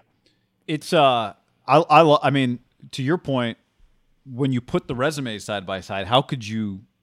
Jameis Winston led the NFL in passing yards last year. Say what you want about that stat or his interceptions or whatever. He led the NFL in passing yards last year. Led him. And he's an eye test guy, right? 5,000 yards. He's flinging it. And then on top of that, you go, I got Drew Brees here. I know the situation won't be weird because we know Drew's retiring after this year. Jameis, you have all these physical skills that Brees doesn't have. So let's let you see what Brees does. If you're Jameis, I don't know if he wanted to do it or his agent told him this is the way to go. I know Rap Sheet said he had another offer that was for more money. I mean, how do you not do this? So I give him credit. I don't know that he had many options, but this is there's a short. Do you think they told him that though? Part of it is not just resurrect your career. It's you could be the answer here. Yeah, maybe they told him. I mean, how? But it's all you had to do is look at the contracts. It's just pick anything. Wait, the guy that you want me to learn from is retiring soon? God, I wonder if I could be next up. You're going to let me be the person sitting right next to him? I guess I'll be. It'd be like if Greg Popovich says, this is my last year, and then offers some head coaching, and then Mark D'Antoni's. Yeah. Mike D'Antoni. Mike D'Antoni's out of, I think he has a brother named Mark, is out of the league, and no one will hire him. And he's like, come be my number 2 for a year. You'd be crazy if you wanted to be a head coach again. Well, and here's what else. What I would tell Jameis if I was Mark his agent. Ivaroni was his is that Jameis, Taysom Hill will never be better than you at quarterback. Taysom Hill has never thrown a touchdown pass. Ever. So I'm not calling him the second highest paid backup in the league, John. Well, he's not the backup. Who's the backup quarterback for the Saints? It's Jameis Winston, right? If Drew Brees breaks his hand week 2, it's Jameis Winston starting quarterback. Simple. Period. End of story. Are we gonna we were talking about this before? I think we'll see some people I'll be watching the Saints rooting for them to be up 20, so we can see some Jameis. I agree. I don't want think Brees to get hurt. Saints are gonna be good. Has the money on Jameis come out yet? I haven't seen it. I mean, $16 million guaranteed for Taysom Hill. I mean, I would say at the end of the first round, one of the crazier things to happen, just because we thought it was going to happen, was Tua actually going number 5 to the Dolphins. Yeah, I give them credit for making it seem like they hated him. I guess it came out on Thursday night on the broadcast. I didn't see them say this. I guess we were live. We had it muted. Is that they did find a way to do it legally and get their doctor to him, or they felt good on the medical, like they had an independent doctor touch him. Okay. But to me, they did a great job of no one really felt by the time the draft came around that they were going to take him, and they didn't have to use their other picks. Yeah. They got to just use their other picks on players, because if you told them, listen, you can guarantee get Tua at 2 or 3 and trade up, or you can kind of manipulate the market and still get them at 5 without having to fuck with your other sweet assets. Right. That's what everyone would choose, and they did it. And maybe the Chargers knew it, and they were just going to take Herbert the whole time. Would I be fascinated to know with the Chargers, was he the 3rd quarterback or the 2nd quarterback on their board? I think there's a decent chance he was the 2nd quarterback on their board, because they're looking for more of an athlete, and that's not Tua's was more of a pocket quarterback. Yeah. I think it'd be reasonable to have him 2nd on their board. Yes. Jerry Jones called the draft from his yacht, and I guess it openly admitted to it. Jerry, we knew you were on the yacht the last 3 days. Did you know at first that he was on the yacht when you just saw him with the white couch? I assumed it was at his house. Yeah. I had a rich person tell me this 10 years ago, and he's like, if you start one of your rich person source, yeah, kind of a casual friend or whatever, not even but he had brought up a great point. I'm like, do you feel uneasy about driving this car or whatever? He's like, if you start worrying about what other people think about, once you're rich, you're rich. What, you're going to hide it? It just is what it is. I like this car, I drive it. And I think you get to the point, should Jerry have called the fucking draft on the yacht? But, stop worrying. He doesn't give a shit that? what other... No, but it's just it's just classic Jerry Jones. Yeah, but again, yeah. Jerry got to the point a long time ago where you stop worrying about what people judge you. I know You're super wealthy. You, me, everybody listening and watching to this right now, if you had a $250 million yacht, there'd be no better time to be on it during a self-quarantine event. A pandemic? I can lock myself down on my yacht? Perfect. That thing might be docked for all we know. Well, I think it is. He was just sitting on it. Which is an underrated part of the boat, right? Where where you don't take it out, you just go hang out on it. Well, where does he... Dallas by the ocean? Where is he putting that thing? Is it on a lake? Is it the Gulf? Yeah, Gulf of Mexico. I don't know. Yeah, it's probably. What's that city down there? Corpus Christi. Is that by the water? Yeah. Is that where Texas Tech is? No, Texas Tech's in Lubbock on the other. Yeah, I think it's the other side of the state. Never mind. Not near the water. No, it's not. You ever scout Texas Tech? No, I did though go to El Paso by Juarez. Did you see the thing on Twitter yesterday? This professional golfer got gunned down in Juarez. No, He's like a fringe professional golfer. American guy or? Yeah, but he was quarantining with his girlfriend in Juarez. I'm like, listen, man, I don't know if I'd quarantine in Juarez. Was gunned down in the street. Turns out she's got a couple other kids. It's who her husband. That's just, you don't want to be down there. For people who haven't made that drive, you are driving when you drive from what's that airport? Well, I drove from Las Cruces. You kind of come in from New Mexico, wherever or maybe you see the wall. You drive along the fence. It's a surreal. You feel uneasy looking at it, because also it's not even just that's Mexico. It looks like whatever third world is, it's seventh world. It's just poverty. I don't even think does it justice, right? Just what it looks like, the way they're living in huts. At least the parts you see, this looks really bad, and then you read some of the stories. It's just cartel. The cartel runs it. They were just in full control. Yeah, I guess you land in El Paso and drive to Las Cruces. And the reason you want to kill them in Juarez and not you never want to do any business. What I was told when I went to UTEP is that all the mobsters, the cartel people, live in America. because it's nicer. You don't have to worry about it. No one's going to kill you in America. It gets investigated. Well, in Juarez, you do all your shady shit. Nothing gets investigated. Just, it's a crazy place. I remember a guy telling me that they used to, like, coaches, like once upon a time, you would go play in Las Cruces or El Paso, like a football. Like, I had a college coach tell me this, and like there was a time when you would just Friday night before the game, you and your other coaches would just drive to Juarez for the night. Yeah, my guy told me when I went to El Paso, that whoever their player personnel guy was, who had been there a long time, who was like a lifer administrator, was like, yeah, 10, 15 years ago, our coaches would go hang out. If you were, the players could go kick it. Like, it was just a fun place to go. And now it wouldn't even cross your mind to think about doing it. Shows you, world changes. How about Bill O'Brien's temper? I didn't realize, you were telling me it was because he was mad at the Lions.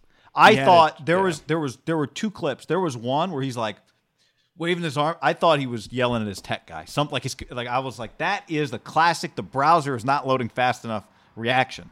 But it turns out he was actually mad at Detroit. I think he was yelling at Bob Quinn, who they had a deal in place, and he yanked out. For which? And I saw someone on Twitter did the lip reading, like, we had a deal. What the fuck? I told you it was that. And yeah, I mean, I think the Lions. What pick was that? The third round? Yeah, I think it was like pick like 110 or the I don't even know. Julian Okwara, outside linebacker, Notre Dame. Was it that pick? Probably.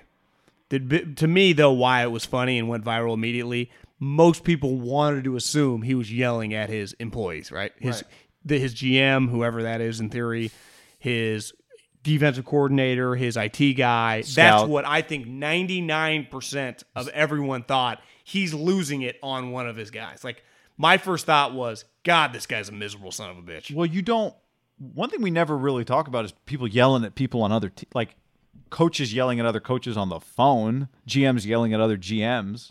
People yell at each other on the field of battle.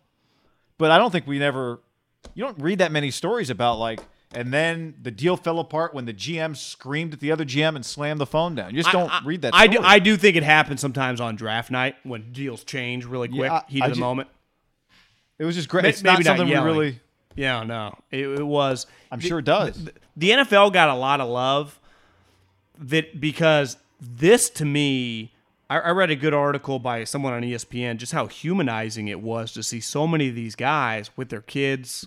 to kind of let you in on their life that they would never let you in on. Just less sterile environment. Yeah. And people, can they add elements to this? Even the kids, just like with their family, not in a suit at their house, kind of raw and real.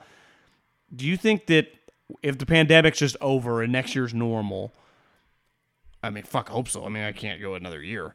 That there's elements of that, or are we just right back to the draft room? How do you do it, though? I don't, because I see, like, let it do this again next year. It's like, do you understand the amount of money that some of these teams have put in their draft room? Also, it's like, it's just, I'm sure it worked out fine, but it's not best practices to have all your people spread out. You agree, if everything's normal, they're going back to normal. Yeah, but the question is everyone's kids just in the draft room? Just do it in a bigger room, have everyone's family in there with them? You can't do that. I don't know, but there's something... There is a big element of seeing a 44-year-old guy with two daughters under 6 and just a guy that most of the media and the fans, like, this guy never smiles, looking happy. Did you see the Matt Rule interview on ESPN? With his daughter cheerleading in the back? Yeah, but he says to Wingo, he's like, I guess they had shown him earlier.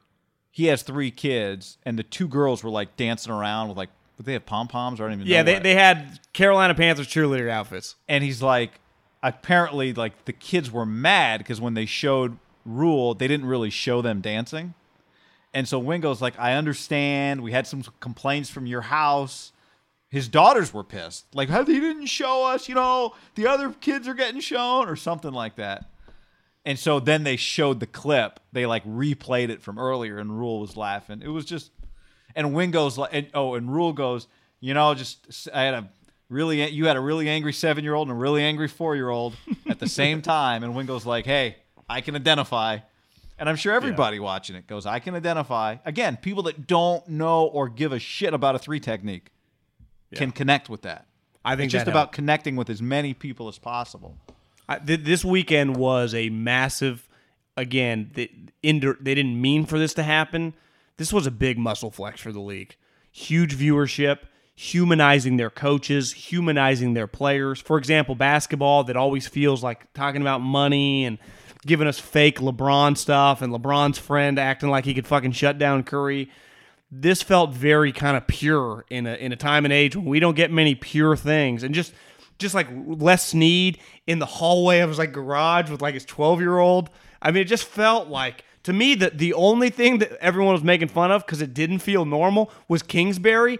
Everyone else, like, of course Belichick would be at some huge dining room table with his dog Nike. Of course Andy's fucking drinking a milkshake in his basement. But John, of course Belichick would be in a house that looks like it hasn't been updated in 30 years. I know. It just... And then, like, all the guys under 50 all had young coaches. The one guy that you knew was going to, like, make fun, like Vrabel, all of his kids were fucking around. It was very on point for every guy while making it seem like, God, it's, like, hey, Matt Patricia, just smile a little bit more. You got a couple kids. Your life's not that bad, He smiled. I saw him smile. He did, but he just, I just think those guys are such frauds. Yeah, I would say muscle flex. It was something. They added a pitch that they didn't have before. Could the NBA pull that off? Because they might have to try. Yeah. Because wouldn't you imagine the NBA would do the same thing? Of course, yeah, they could pull that off. Now they're only one round, but they could pull that off. I think.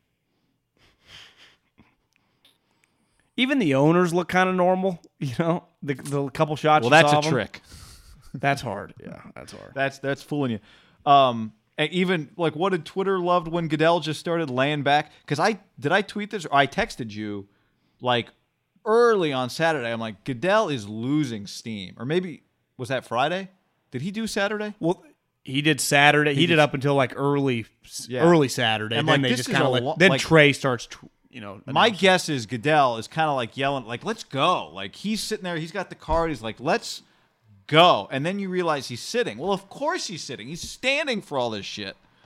So then he's like laying back, and it's got his feet up, and it just looks. Someone should have brought him the Michael Jordan stogie and a whiskey, but even people, it was just they made Goodell, who like for years it was like he's not even a human. They made him he's human. Yeah, it was they just.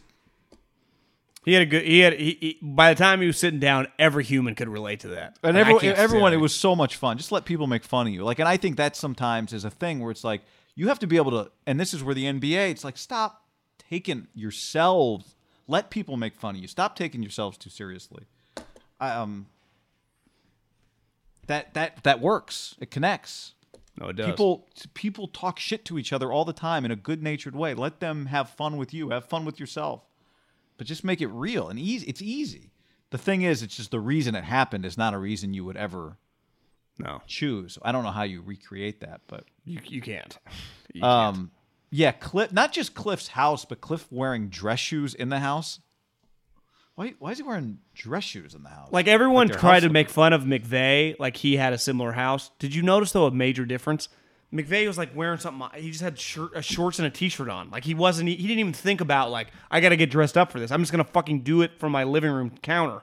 Cliff, listen, I've heard great things about him. People I know that went through Texas Tech like loved him. Said he's as normal as you can get for being a really good looking, tall, skinny guy. But God, that look was just dramatically different than every single GM, right? I mean, no GM was even like coaches like Harbaugh, Doug Peterson, Andy, like no one was even close to that. They all just had kind of normal looking human offices. Like even for rich guys, you just kind of get a little office in my pad. But you know what's funny is like, yeah. Why didn't he go to the office? Did he want to show off his house? Go to what office? Like, did he have an office at his house? Yeah, I don't. Well, yeah. The thing it was 100. It was 100+ degrees in Scottsdale, so he had the fire going. It was 100 degrees. I googled it the other day. So or weather.com. Just for the effect. It was hot there. The camera shot was bad because he's not connecting with that camera shot. Whereas most shots were like you're looking at the person's face. His is like wide and it's far away. He's slumped on the couch. He's not doesn't seem like he's like McVay was like on the phone doing stuff, talking to people. Cliff was just hanging. And the thing is, like, I think even that's a missed opportunity for the league. Cliff doesn't have kids, but Cliff is just a character in the NFL that, guess what? People who don't care about the 3 technique know who he is. I have a friend, a woman who's who I worked with a few years ago, but her husband's a coach, and he played in college, and her and all her friends, you know what they call Cliff is 50 Shades. That's like the nickname that they've had for him for a few years. Yeah. Like, Cliff is an opportunity here, and they just wasted it by not having a camera on him, by having him just sit there. I mean, everyone's just doing their own thing. By him just sitting there like the monk strap dress shoe with ankle socks. I don't know. But again, I don't hold it against him. You asked me, like, do you judge him for it? And I was like, yeah, kind of. But it just, to me, it just reveals kind of maybe, is there an odd dynamic there with him and Keim? I don't know. I mean, they did draft his guy last year, so. But he is the coordinator, so why wouldn't you draft his quarterback? Yeah. Yeah, weird deal. Eason in the 4th round. Whatever. I think good fit for him. They were talking about character. To me, John, he could have legitimately fallen just because he was really inconsistent. Yeah, but I think when your tape's not great, and his character, to me, there's different. Like when you say the word character, his character is football character. Like he's not getting in trouble. Yeah. People like him. He doesn't love the game enough to be an elite quarterback. Because that's like, no one ever says, you know what? Tua doesn't work that hard. Or, Ogeron was like, fuck, we're trying to install Joe Brady's waiting on Joe Burrow. There was like the rumor. You know what a scout told me? Georgia crushed him. Now, he was young there, but like he just came in, like didn't really focus that much. I don't think Washington was singing his praises of like, this guy put all of his chips in the middle of the table to be an elite quarterback here. He you see his growth, like he's a good-looking, tall guy, but I think there were rumors, and I saw an interview with him where he's like, it's on now. Like, you got to go. You around Phillip Rivers. Like, you have this opportunity. It's like, you got to win the backup job. Yeah, well, to me, he couldn't beat out Jacoby if Jacoby's still there. Like, so he'll be a third-string redshirt. And if you're them, you got to keep Jacoby around just in case something happens to Phillip. Yeah, to me, depending on how the preseason happens, you wonder if he looks really shitty. Could they cut him and put him on the practice squad? Or was that a Zach Wilson? Yeah. Was that the Arkansas quarterback? No, that was Tyler. But they didn't even bring him back, did they? Just let him go. The difference, though, is Jacob Eason was a lot better prospect than Tyler. Like, someone might claim him. It'd be a little risky. I think you just keep 3 quarterbacks. My only thing I have here, I mean, there's a lot more we could do, but CeeDee Lamb to the Cowboys, I love. Like, so perfect. I love it, too. Thank you, NFL. Well, like, I wanted Laviska Shenault in a place other than Jacksonville. But well, they could have used other positions, but like you get a guy that good who's probably a top 6 or 7 player maybe on their board. They're like, fuck it. And Jerry's on the yacht, and he's had a few pops, and boom. You see the picture? He had like the Cowboys and Miller Lite. I saw the Cowboys tweeted. Like the Cowboys logo and Miller Lite's their main sponsor. Yeah. Just when the draft ended, Jerry was just holding the Miller Lite bottle. That yacht is, God, that yacht's sweet. All right.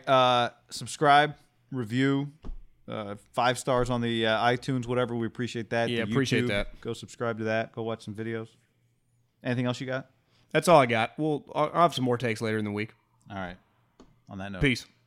Save big on brunch for mom, all in the Kroger app. Get 16-ounce packs of flavorful Angus 90% lean ground sirloin for $4.99 each with a digital coupon. Then buy 2, get 2 free on 12 packs of delicious Coca-Cola, Pepsi, or 7-Up, all with your card. Shop these deals at your local Kroger today, or tap the screen now to download the Kroger app to save big today. Kroger, fresh for everyone. Prices and product availability subject to change. Restrictions apply. See site for details.